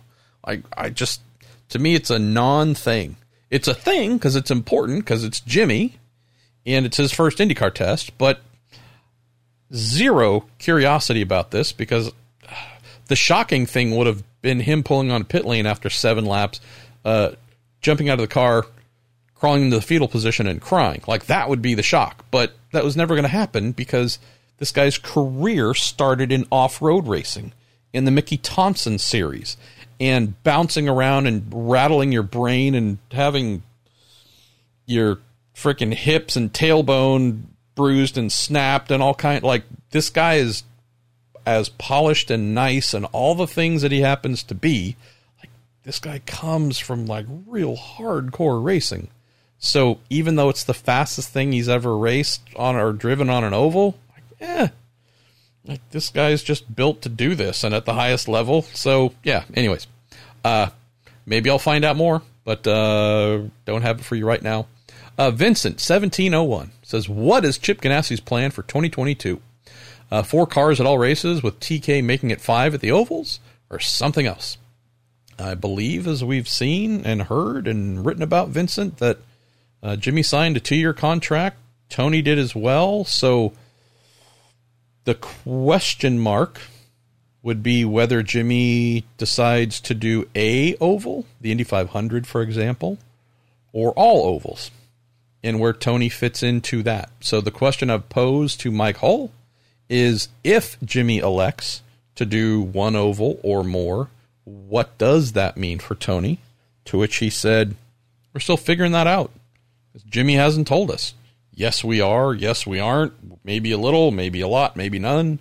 So it's hard to have an exact plan when you don't know what the plan is yet. So the obvious answer to it, though, is sponsorship provided. If Jimmy's going to go full-time next year, or even if he only does Indy, they have a contract with Tony, as I throw a Sharpie pen here for no reason. They have a contract with Tony, and I would have to imagine Tony would want to be in a race car, because Tony's a race car driver and loves driving race cars. So that's the thing to figure out. If Jimmy wants to, they're not going to say no. We have to believe that Carvana, American Legion, and any and all other sponsors that they have would step up to support that. But does that mean they need to fund one extra car for Tony at the 500 so they're a 5-car team, or more? So realize that there's a contract in place, but as we've discussed more than once on the show, you can have a contract saying all kinds of things. And if there is not money to put a car on track for you with that contract, gets a little bit uncomfortable, usually doesn't fall in the driver's favor of getting the car that they want to drive. It's usually some form of payout or, quote, settlement or something like that. I'm not saying any of that's going to happen here, but that's the question. So we don't have the answer yet. I would say, though, in Chip Ganassi racing world, it would be strange for them to not have game planned, strategized, and strategized. All right, well, what if he does say he wants to do all of them? What do we do with Kanaan? Who do we have that could run a 5th car? Do we have the money to do it? Crew-wise, are we able to?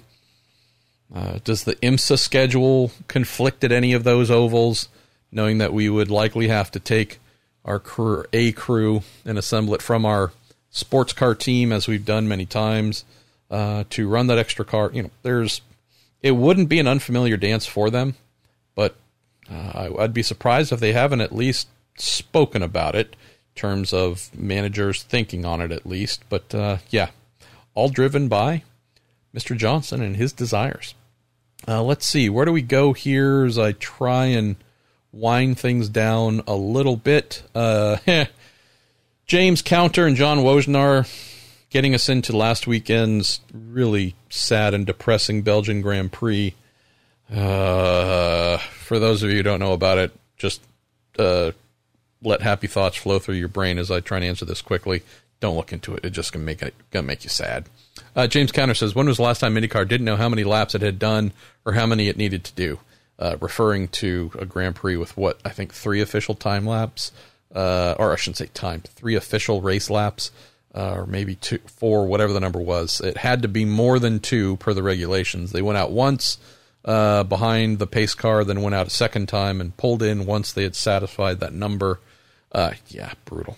I don't know, James. Let's just hope. Look, IndyCar didn't know they were racing in the rain on an oval, so maybe there was some sort of event where they forgot how many laps they'd done. I mean, granted, Portland 97, wasn't it, when the checkered flag was shown early? Anyways, or was it another? No, that was an IMSA race. I'm such an idiot. Anyways, disregard me. I don't know what I'm talking about. But if you listen to this podcast, you've already accepted that. John Wojnar, one of the leaders of our Prude listener group. If you like wacky racing fans, probably more in the IndyCar tip than any other series, but there's also some sports car love going on, a lot of bench racing.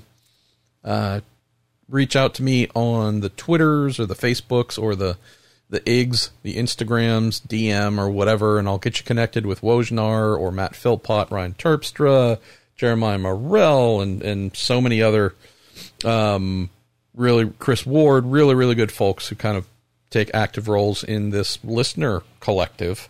They're a lot of fun.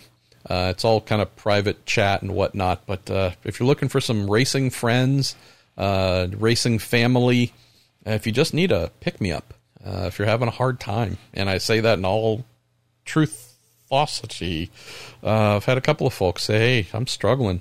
Like, I could just use some fun and support, and whether it's take my mind off of stuff or who knows, maybe some folks that'll help just lift me up a little bit.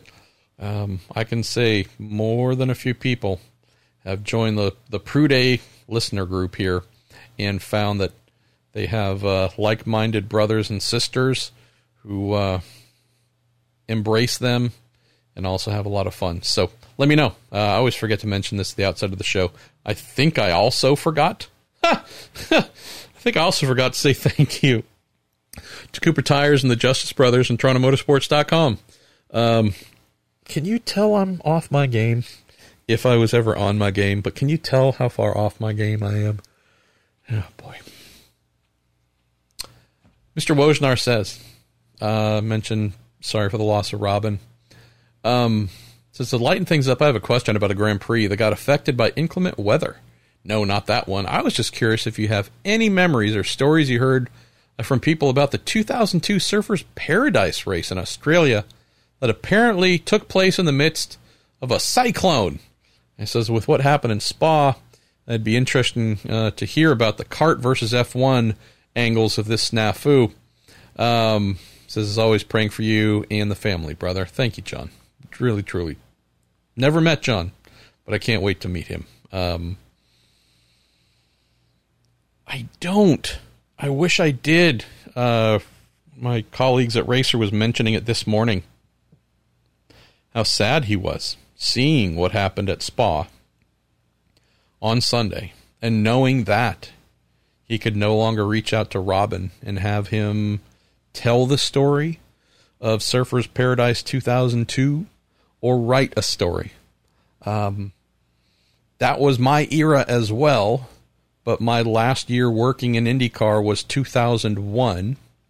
And having done it for 15 years straight or whatever it was, half of my life by that point working in motor racing, I still remained in touch a little bit in 2002, but I did try and disconnect pretty heavily just to see what it was like. And it didn't last long. I was back working for teams, I think, by 2003, flying in, doing a lot of stuff, doing a lot of work locally, driver coaching and engineering and blah, blah, blah, blah, blah. But, yeah, I apologize here, but truly, I remember it being a thing, but I have no details for you because that was the first year of Marshall Pruitt attempting to be a normal human being. Failure. Complete failure. Our show's Minister of Mirth, Lance Snyder, poses a question that I appreciate because I can raise my hand and yet again reveal my idiocy through a question. It says, why are there so many drama llamas involving the Leader Circle program? Why is the series acting like this information is double secret probation? Great question. I don't know, but it is, there has been a change towards this in the last, I can't tell you how many years, couple years.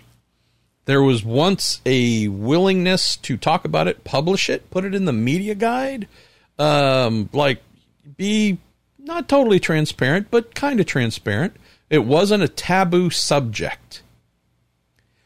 Oh, it has become a super taboo subject. Not necessarily with teams, but with the series. Yeah.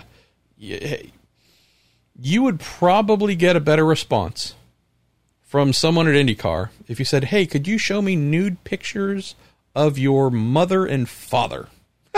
Then if you were to ask, hey, could you fill me in a little bit about Leader Circle and how this works and blah, blah, blah. Realize, who knows, maybe it's the fact that I'm asking. Maybe other folks asking the question get a better response. But I can just tell you that from hashtag me personally, yeah, boy, this has become a, how dare you ask or talk about the Leader Circle. Sure. So here's something that I learned after, you want to talk about double secret probation. Here's something that I was corrected on with quadruple secret. There's a drone strike coming to your house if you ever say that I told you this. I was told by a team owner whose third entry, actually 2 team owners with third entries this season, part-time entries. I take that back. With extra entries. One was a third, the other one, I don't remember what number. But anyways, told by 2, more strongly from one than the other, that they were going all out with that part-time extra car in the hope that it would bring them a leader circle contract by being in the top 22 in entrant points. So, wrote about that, have written about that consistently, have put that in my standing cool-down lap post-race column, the leader circle report or whatever, and totally my fault.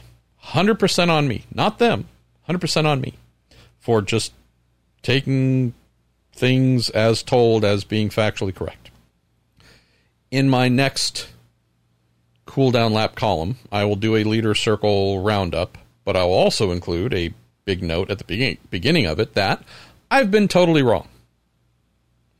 I believe someone wanting to, I don't know, or someone asked a bit of a question in a dickish manner recently that I know angered Wojnar. I believe Kevin Lee, the NBC broadcaster, radio host, etc., was 100% correct, and I have been for too much of this year 100% wrong.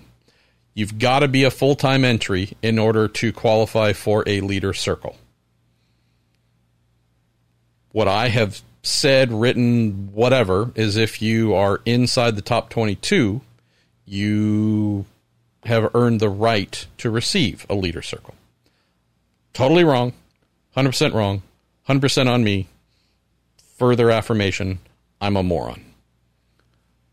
We'll also say that in that conversation, the quadruple, if you're going to get blowed up, Pruitt, there was also a conversation that went something along the lines of, yeah, that's really stupid. That's really stupid. That's equally as moronic. If you are operating at a level with a part-time entry that is capable of finishing the season in the top 22, they have earned a leader circle on merit, because in theory, there are full-time entries they have displaced and knocked out. So, in a merit-based sport, hey, we hold time trials. And if you're the fastest, you have earned the right to start first. And if you are the slowest, you start last. And hey, we're going to run a race. And if you finish, again, all right. So, since we are looking at points in a competition-based series where excellence is rewarded and the absence of excellence is penalized or recognized in a way where it is indisputable, why on earth would you strip that away from a contest to earn a leader circle contract, a $1.2 million stipend? Why would you do that? If there's someone who, crazily enough, can earn a leader circle by being in the top 22 while being a part-time entry, you're going to maintain a rule that says, oh, sorry, we wrote it, says, oh, you got to be full-time in order to get one. Well, what the hell do you think they're trying to do? If they've run enough races to qualify, run enough races and had strong enough results to qualify for leader circle, where the hell do you think they're trying to go? Oh, we're actually going to do fewer races next year. What? No. They're trying to become full-time, obviously. They've done well enough to prove it by being in the top 22. But because they aren't magically starting off as a full-time, they don't even qualify to earn one? Just as dumb as can be. So, I think that might have been acknowledged as, yeah, maybe that warrants thinking about and reconsidering a little bit going forward. Do I think it's going to change? No. But do I think it's really sad? Yes. Am I this passionate about it because I've been wrong and I want them to change a rule so I'm right? it'd be easy for me to say yes, and I'd tell you yes if it was the truth. No, look, I'm wrong. I say I'm wrong all the time because I'm always wrong, but it's just one of those things where I'm like, come on, we root for the underdog, and when the underdog does something good, you're going to hold them back for no reason at all? Come on, man. That's just not fair. Let's see. James Counter, you're back again. Man, this is the James Counter episode with 3 weeks between races. What have the teams been doing in this gap? Anything they'll be doing that they might not normally do, just one race in isolation, after one race in isolation, but might do after many consecutive races? This is really the big push to finish the season. So it's not as if any vehicular maintenance gets pushed aside when things are busy. But I would just say that any things like, oh boy, is there a deeper level of inspection we might do? Are there things that we know are good? Really, we don't have to tear into this area of the car after every race. Normally, it's one of those things where you do it right and, you're good for a month or 2 or 3 or however many races, whatever mileage. It's things like that where you go, hey, if we're truly in contention for something, it's not uncommon for a team to say, all right, we're gonna ask you to dive into that, and it's gonna be a pain, and it's gonna take a while, and you're gonna be mad the whole time, but do it, because it sure would suck for us to be in contention for a championship or some sort of meaningful result in the overall championship. Maybe it's getting that leader circle, and we find out that thing that never loosens up and caused the car to shut off or whatever, it did. And we had the time to look. We knew there was a lot on the line. We just decided we were going to chill and leave early and go to the bar or go watch whatever. That kind of stuff, James, where the teams that really do care, not all of them care as much as the next, but it's that kind of stuff. So, all right, what else can we do here before we start to head towards farewell? The good man who is Jamie Rowe. Appreciate you, Jamie. Gonna take a sip here. Says, hey, Marshall, after the excitement provided by the Grand Prix of Belgium, I didn't think that excitement for open wheel racing could be topped.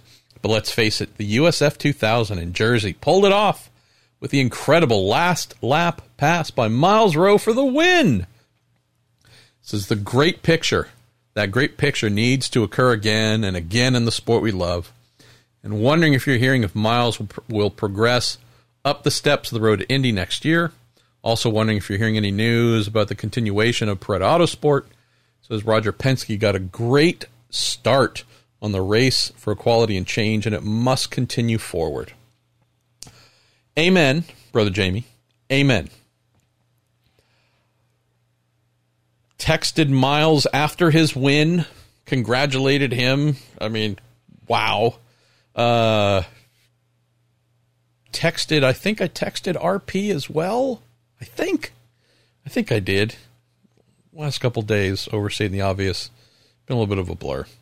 I think I got back an amazing Roger Penske 3 thumbs up emojis in a row. Something like that. Again, I love it. Wow. I'm so happy for him. I'm so happy for Roger. I'm so happy for Team Penske. So happy for Rod Reed, who's been put in charge of all this, the Force Indy team. So happy for Miles, mechanics, engineers, PR rep, just up and down, everybody. Then his family. For those who don't know, I live in a life where it is interracial.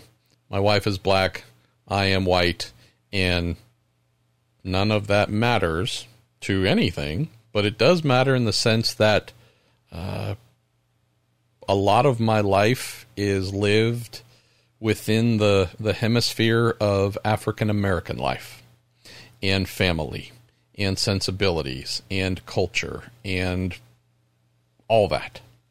So when I see Miles Rowe, beautiful child, skilled child, spirit as big as the sky, and his beautiful family, a black family, filling out the podium. Mom, dad, grandparents, aunts, uncles, nieces, nephews, you name it. That's just not an image that we see in motor racing.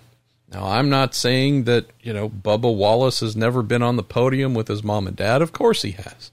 Lewis Hamilton with his dad and so on, right? His brother. But it truly, a black race car driver, winning black race car driver with whatever the number is, pretty much his whole family, extended family with him. You want to talk about fighting back some tears? Strictly because of that beautiful image that we don't see, haven't seen, but want to. I want to.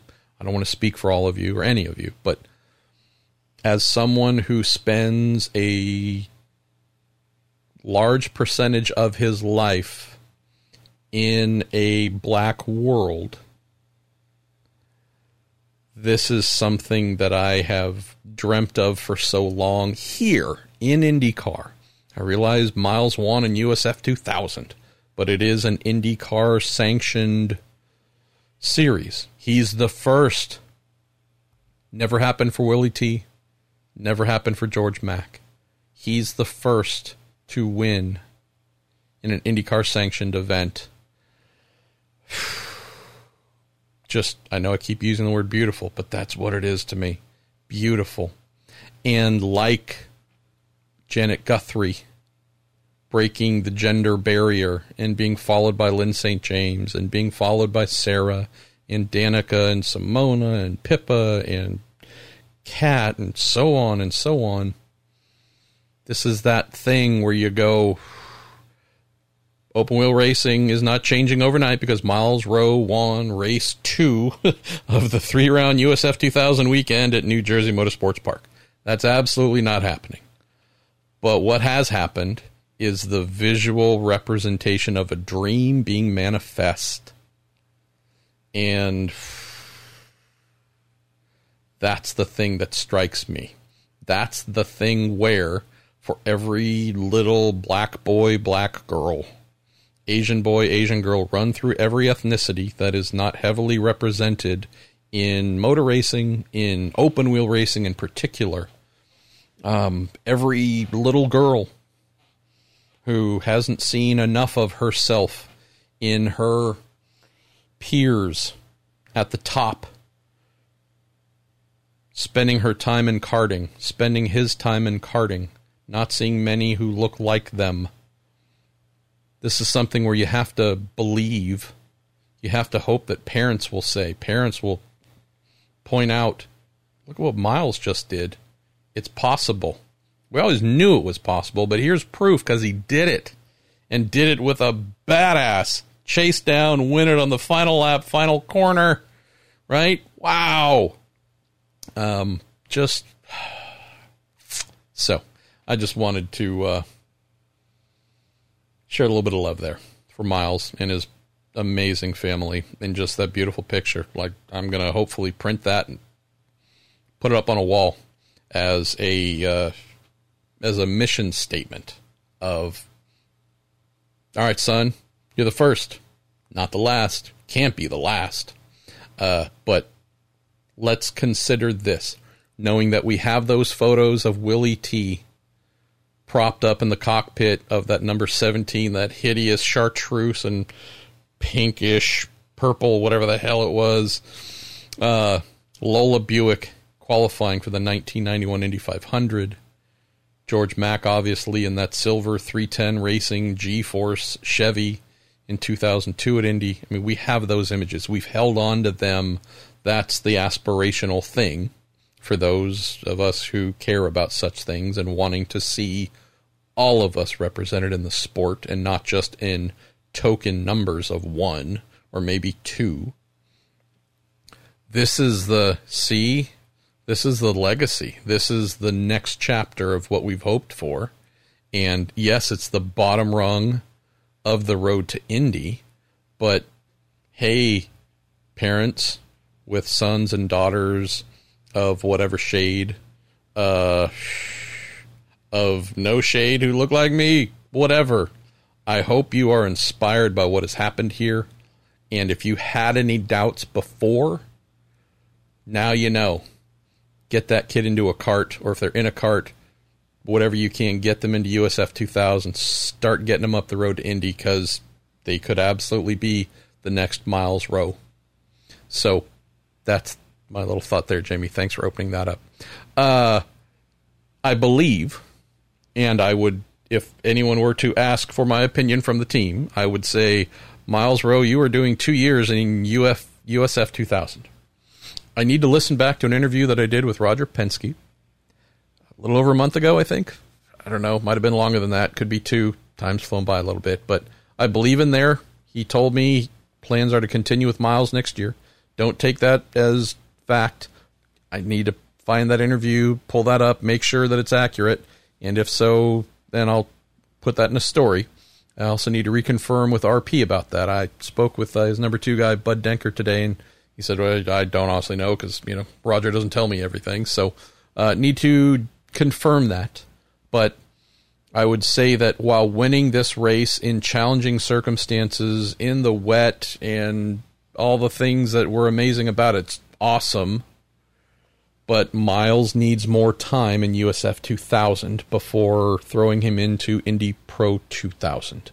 So the foundation of skill building, talent development,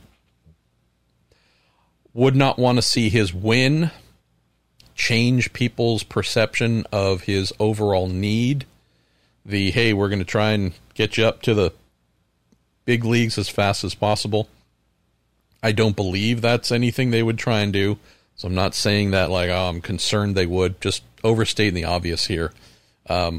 He has considerable talent, but still in a fairly high state of undevelopment. Is that even a word? I don't think so, but he just needs a little bit more time. So hope to come back on this in a story about him returning next year with Force Indy in USF 2000. Good pal Willie T rang today. This is the first thing we spoke about. I'm going to try and drop that into a story. Also got some quotes from Bud Denker just about the validation of Road to Indy and what it's meant to do. It's doing it. It's not just there and representing an abstract idea. They have their first win, and hopefully the first of many. So, anyways, I'll put that into another story there. I'm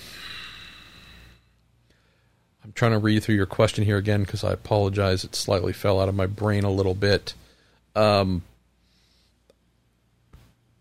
whispers that there could be an interest in, I don't know, honestly, if it's Force Indy or another team, but I've heard there could be some expanded goals with the Race for Equality and Change initiative. Does that mean there might be another entry somewhere on the ladder next year, the year after? I don't honestly know, but I've heard whispers that there could be something. I'm actively pursuing that, but I don't have that yet. As for Peretta Autosport continuing, I have no clue. Jamie, I haven't spoken with Beth Peretta since, actually she and I haven't spoken on the phone for quite some time, but communicated via text, I think, might have been a couple days after the Indy 500. I haven't reached out to her. She hasn't reached out to me about whatever, so I unfortunately have zero information to offer you. She tends to let me know when she has something going on, so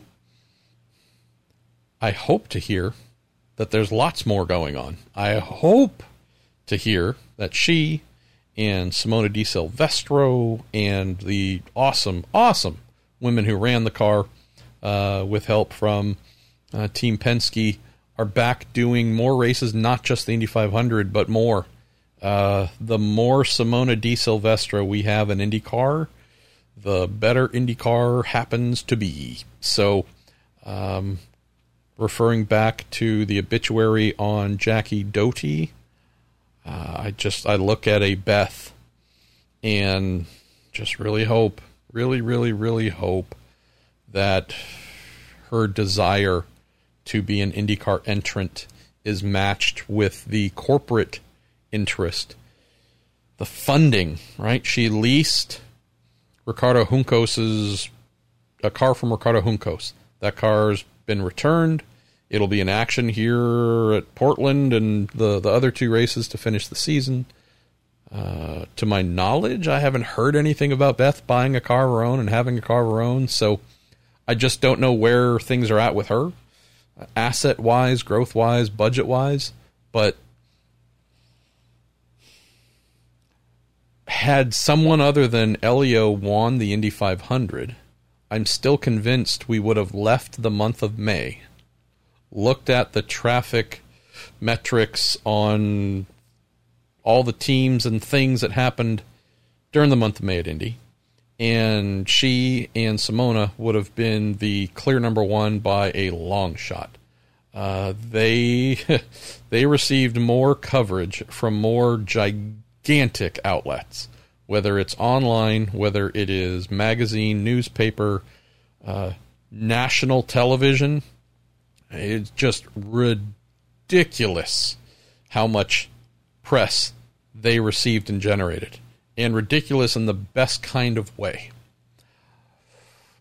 Elio won. That became the pulling every heartstring on the planet, and so, again, I think that ended up topping what they did. I'm guessing, but regardless, Elio winning is what I think most people are going to remember first and foremost. Joining the Four Timers Club, his crazy everything after the win and running around, and right, it was a feel-good story of forever, and it helped so many of us just to breathe and feel normal again after a year and a half of COVID or whatever the duration was.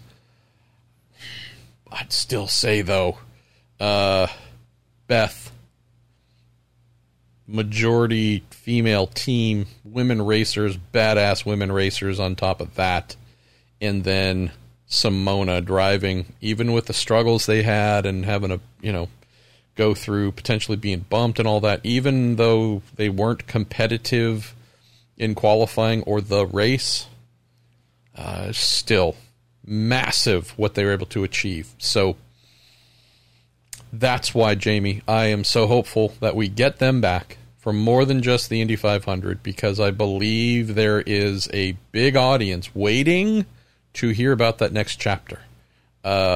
Enough so that Elio signing to come back full-time, and he's going to be like 97 next year when he's done.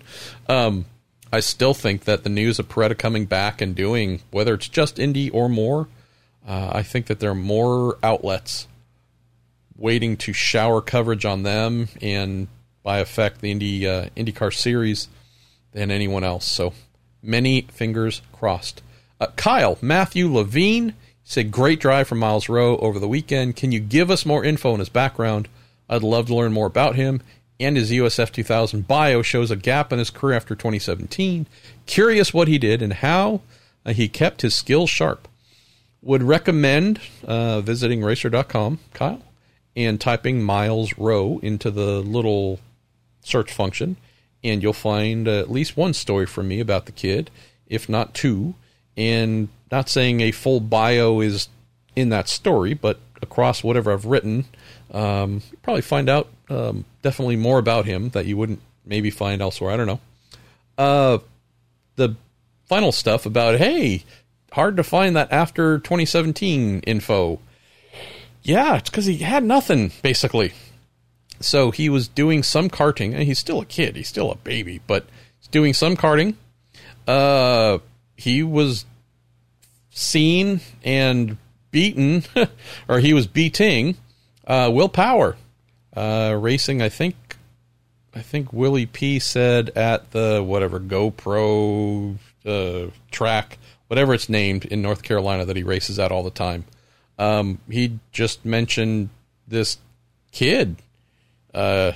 He's in front of me, and I can't make him go behind me, and that's a problem. And what's going on here? And then went and looked him up in the paddock, and it was like, hey, you, what's going on here? Like, wow. And then got to know him a little bit and found out that, yeah, indeed, he'd had a little bit of junior open wheel stuff, but not much. Budget ran out. He did well, but didn't do great in the junior open wheel stuff. And again, full, just raw potential, but potential undeveloped. And Power's like, well, that's a problem. We need to solve that. You need to be developed. And some folks love Will Power like I do. Some people don't. I'd just say for the don't folks, Will Power, white guy from Toowoomba, Australia, lived a fairly privileged life since he became a professional race car driver. Some hard scrabble stuff growing up. Not saying he didn't, but just, this is a guy who's had life by the balls for quite some time now. And he had nothing within him where he needed to look at a black kid and say, this is ridiculous. You should not be here racing go-karts. You should be doing something, getting yourself towards IndyCar. And I mentioned the black part because that is a part. And so not just Will looking at Miles saying, you're a crazy talent and you don't belong here. You belong to go up. How can I help? It's also Will saying, hey, we need talent like yours because we don't have any black kids who are anywhere close to coming to IndyCar. And that's important to me from a diversity standpoint and creating diversity that is lacking in and of its own. And then Will coming back, maybe we'll talk about this more postseason. There are other black kids that Will has come across, or he said, hey, you shouldn't be here. You should be going up in the road to Indy. How do we make that happen? Or, hey, you showed a lot of talent in karting, but things stalled out. How can I get you back into karting? Put you in one of mine, get you onto a team, fund that. How can I, right? So credit Will Power for Miles Rowe being in a position to win his first race. He is 100% responsible for setting everything in motion. Miles obviously had to put in the work. Rod Reed had to put the team together. His crew had to put the car together properly and engineer. I mean, again, so I'm not singling Will out like he is more special than anyone else. He is not. But we absolutely have to give him credit for being the instigator, inspirator in something.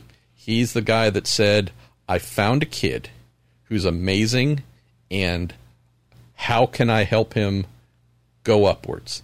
Don't recall if I've mentioned this on the show before. It's not like it's top secret or anything. I don't know if I've ever spoken about it. Maybe I have, but it was this time last year, it feels like. Was Power reaching out saying, hey, I found this kid, and he's amazing. And I know that Roger just announced his Race for Equality and Change program, and they said that they want to do things to help African-American drivers. This kid here, he's the one. But I don't know how to facilitate that. And he did know how to facilitate it. So, and I'm not saying that in any kind of critical way. It's just he's in a bit of an awkward position of my boss, the boss of bosses, who pays me to drive his race car, and I am his employee, has announced something. And here's a kid who I think would be amazing, and I want to suggest him, present him, you name it. But there's that thing of, well, am I affiliated with him or not? Is there a deal between me and him or not? Like, I'm not saying there ever was, but there's that thing of like, hey, I don't know how I go to my boss and say, hey, boss, I found someone, please spend your money on him without there being questions about me and am I involved and whatever else. So it's just a little awkward. And so he rang saying, basically, this kid's too good not to be part of the Race for Equality and Change. Any ideas on how we might facilitate that with the uncomfortable things that I just mentioned? And then he said the magic words, do you think Willie T might help or be involved somehow? And I said, yeah, I think so. And said, well, do you think you could like talk to him, or maybe you could text him or send him an email or whatever it was? And I'm like, no, I'm going to call him right now. And so just did a 3-way call. And again, this is just being the conduit, nothing more. Just like, yeah, hey, sure, let me call him. And then, I'm going to be on the call, I guess. But, wow, hey, Ribs, meet Power, meet Ribs. Will's like, oh, man, it's great. I've always respected you and always wanted to meet you and blah, blah, blah. And Ribs is like, I forget what he said to him, but he said something accosting. It was like, we already did meet. What are you, freaking idiot?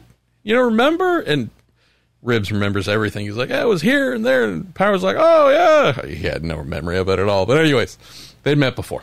And they became fast friends. And next thing you know, Willie T, who was due to speak with Roger, speaks with Roger and says, hey, I hear there's a kid named Miles Rowe that Power found.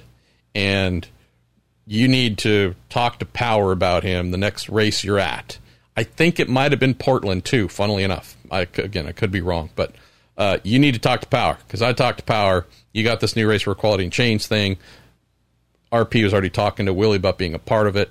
Hey, I think you might have your guy. And by chance, one of your drivers happened to find him because he was kicking his ass. So when you get to the next race, pull Power aside because there's something there. And that ended up happening. I don't remember if RP grabbed Power. Power broached the subject. Hey, Willie T told me he spoke with you, but kind of just eased the path. Eased everything so there was no real concern about motivations or attachments or any of that. And yeah, tests followed. I could be so off on the timeline exactly last year, but whatever. But yeah, so huge thanks to William Jehoshaphat Power. And then also, obviously, to Roger S. Penske for making this possible, because one found Miles, one said, yes, I believe in him. I am putting my money behind this, and we're going to launch this thing and see where it goes. And here we are with their first win. Where am I going to take you for the last question or two? Todd Hudson, you say, not much to watch for Formula One on Sunday, but they did a nice piece. Mick Schumacher getting to drive his dad's Jordan 191. That was Michael Schumacher's first ever car that he drove in 1991, 20-year anniversary at the Belgian Grand Prix.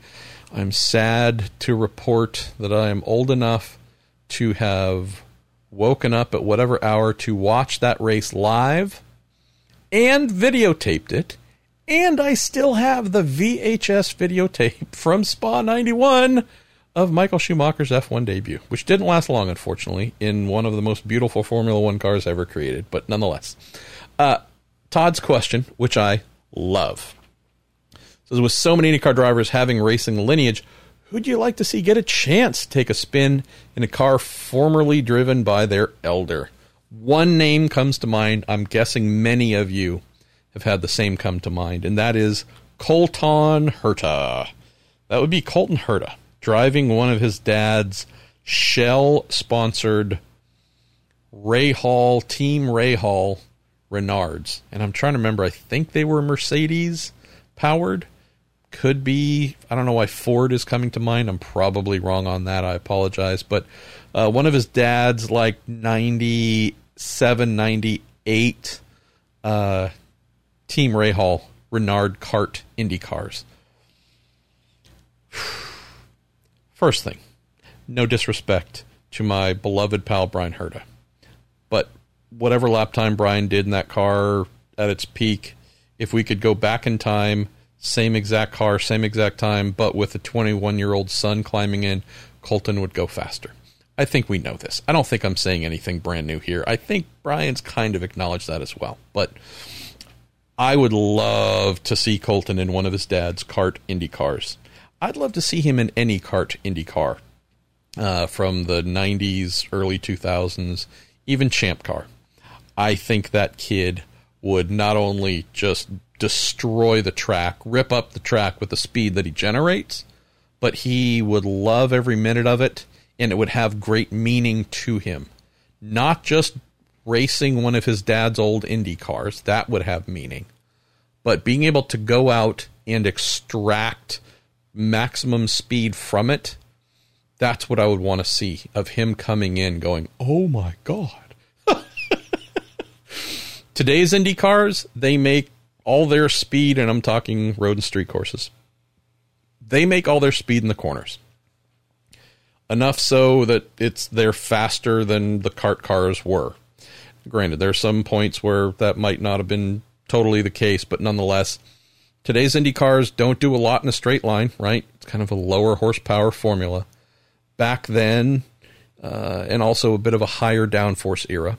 But back then, oh my God, the power. And there were some super sticky tires too. So again, at certain points, you could have some crazy cornering. But in general, I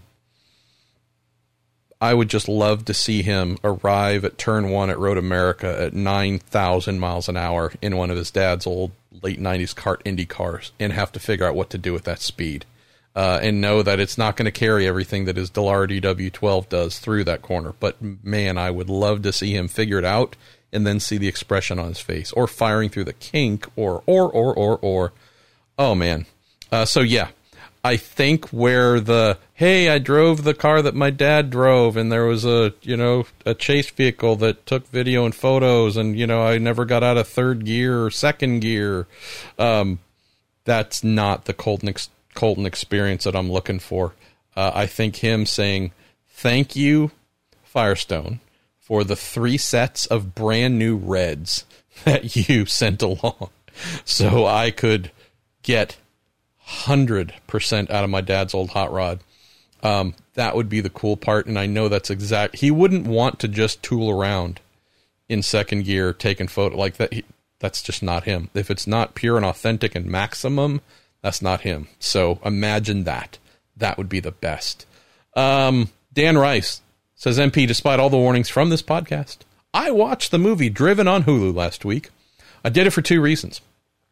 You guys keep saying it's a terrible movie, and I have an odd affinity for bad movies. See, I do too, Dan. So that's why I watch it, because, when it's bad, but they didn't know it was going to be bad, and they thought they were achieving greatness, but it ended up being a big old steaming pile of poop, I love those too. So I'm with you there.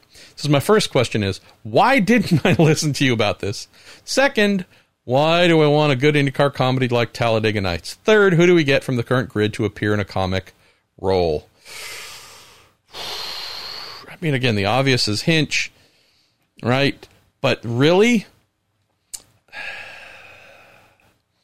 it's Rossi.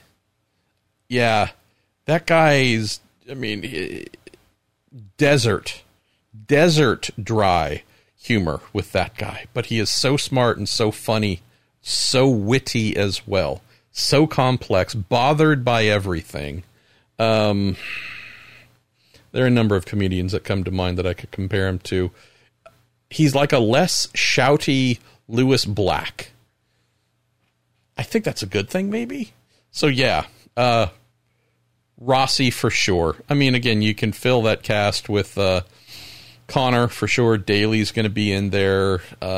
Who else? Rosenquist. He's a really funny guy. He's got a great sense of humor. He doesn't always let it out, but again, there are some very different personalities in IndyCar, and I think a lot of them could actually end up being very, very funny. Newgarden too. With a little bit of acting confidence, yeah, that guy's got something there for sure. Power, of course, just as the mercurial rainbow pony that he is. I don't think this would be a hard one to cast, Dan. I think we'd actually have too many. We're going to close with one that I'm not going to answer, but I just wanted to read it.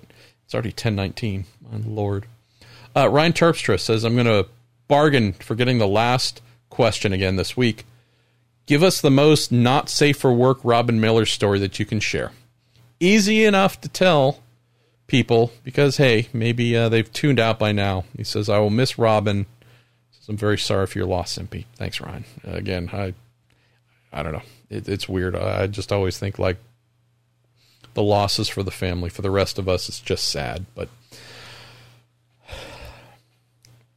I'm aware of a Robin memorial happening at some point in time. Not totally sure when. Have somewhat of an idea. Haven't heard anything formal or official. But again, I in the back of my mind, I've been told a general where and when to kind of keep open if possible.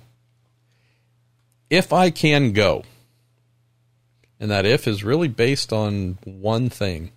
If people there are going to be wearing masks and taking this virus serious, I will go. If they aren't, I won't. And this isn't some sort of mask, whatever thing, soapbox. It's, hey, we're jumping back into hardcore chemo tomorrow. That hardcore chemo destroys the immune system and makes a person ultra prone and exposed to the common cold, the flu, the coronavirus, or anything else, and can take them from you more easily than you would believe.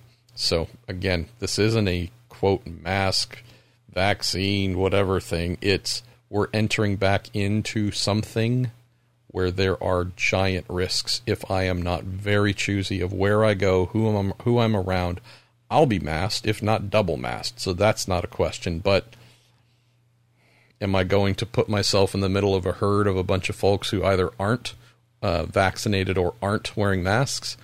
No, because I love my wife more than them. So, with that little proviso, if I can go, there is a story. If we get to storytelling and someone were to ask me to tell a story that fits this exact line of questioning. Oh, Jesus. I might still have evidence of it. I'm going to save it for then, provided I can tell it. Provided I can go, and if I can, I'll tell it. Not if there are children and whatnot present.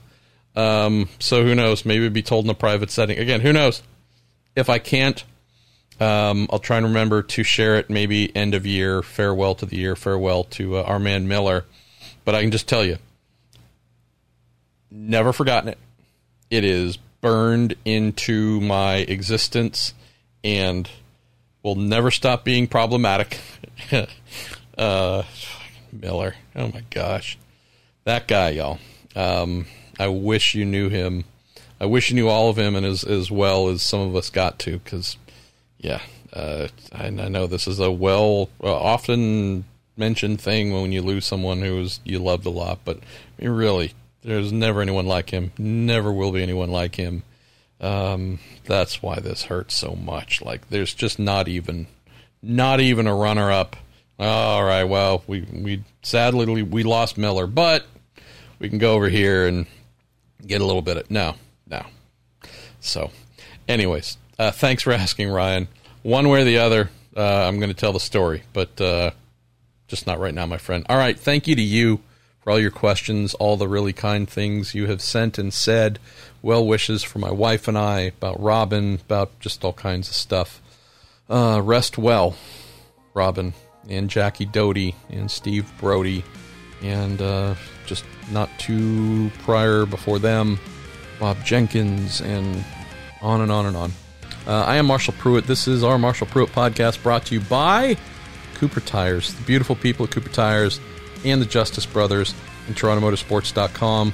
Ricardo Juncos will be our guest this week, so I'll send out that call for questions in the morning, and we're going to talk about stuff that is pre-recorded and says a whole bunch of stuff, but I'm going to have to sit on that and publish it until right after news comes out of who's driving for them at Portland.